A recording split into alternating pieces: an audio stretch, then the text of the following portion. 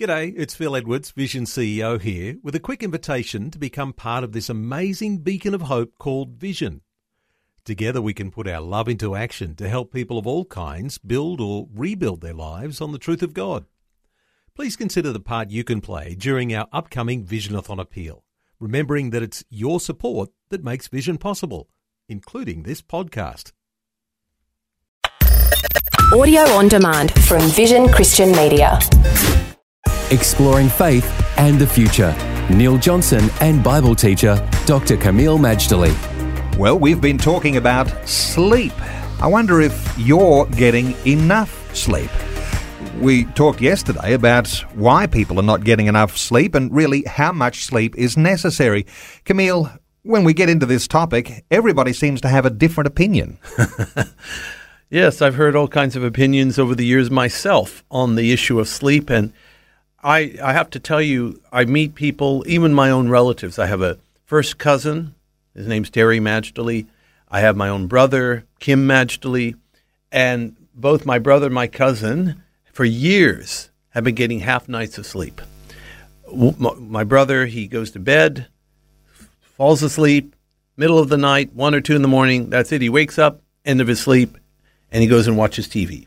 Terry, on the other hand, he watches the TV till 1 or 2 in the morning, then he sleeps for maybe 4 hours, and it's gone on for years and years. My father was similar. Frank is his name. Half a night of sleep, this or that. Well, I decided myself, I don't want half nights of sleep. I want some good health. I want some energy. I don't want this 4-hour business and TV for the rest of the time. So why? First of all, how much is enough? We talked about the people who are adamant it must be minimum 8 hours. I disagree. Absolutely, utterly disagree. There are people, even historically, like John Wesley. He got very little sleep, and he lived to his late 80s. Part of his thing is he was active mind, active body, and I think that when he slept, he put his whole heart and soul into it, but once he's awake, he put his whole heart and soul into that too. How much is enough? Just recently, Neil, for people, let's say middle-aged people, right? Not counting the elderly. Somebody who, I can't remember who they were, but I believe they knew what they were talking about. I think a healthcare professional. They just looked at me straight in the eye and they said, for the middle-aged people, 6 hours is sufficient. If you get 6 hours, then be grateful, get up, and enjoy life. Don't toss and turn, hoping to slip in another hour or two. Just get up and do what you need to do. So the quality of sleep is important. But when it comes to young people, and perhaps not just young people, but there are those who like to boast of their ability to get by on very little sleep, when in fact there may be some real health issues, and not only that, but mental health issues. Look, it's never a good idea to deliberately try to deny yourself sleep because of your lifestyle choices. At the same time, you don't want to be worrying about getting sleep. People who worry about the amount of sleep they're getting are actually harming their quality of sleep, their ability to fall asleep, their ability to stay asleep. Younger people, it's funny, there's some that get little sleep because, well, the party's still going.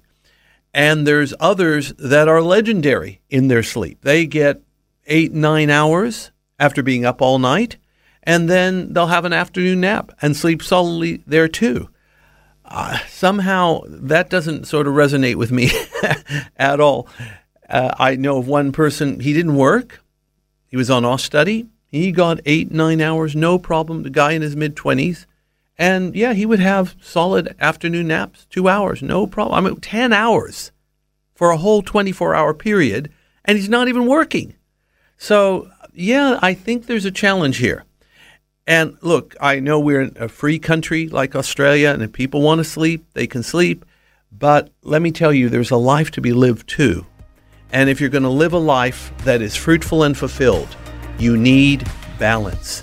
And that balance comes by knowing God and living according to His Word. Faith and the Future with Neil Johnson and Dr. Camille Majdali from Teach All Nations. For more from Dr. Majdali, including books and DVDs on prophecy, Bible commentaries, plus today's and other episodes of Faith in the Future, go to vision.org.au. Thanks for taking time to listen to this audio on demand from Vision Christian Media. To find out more about us, go to vision.org.au.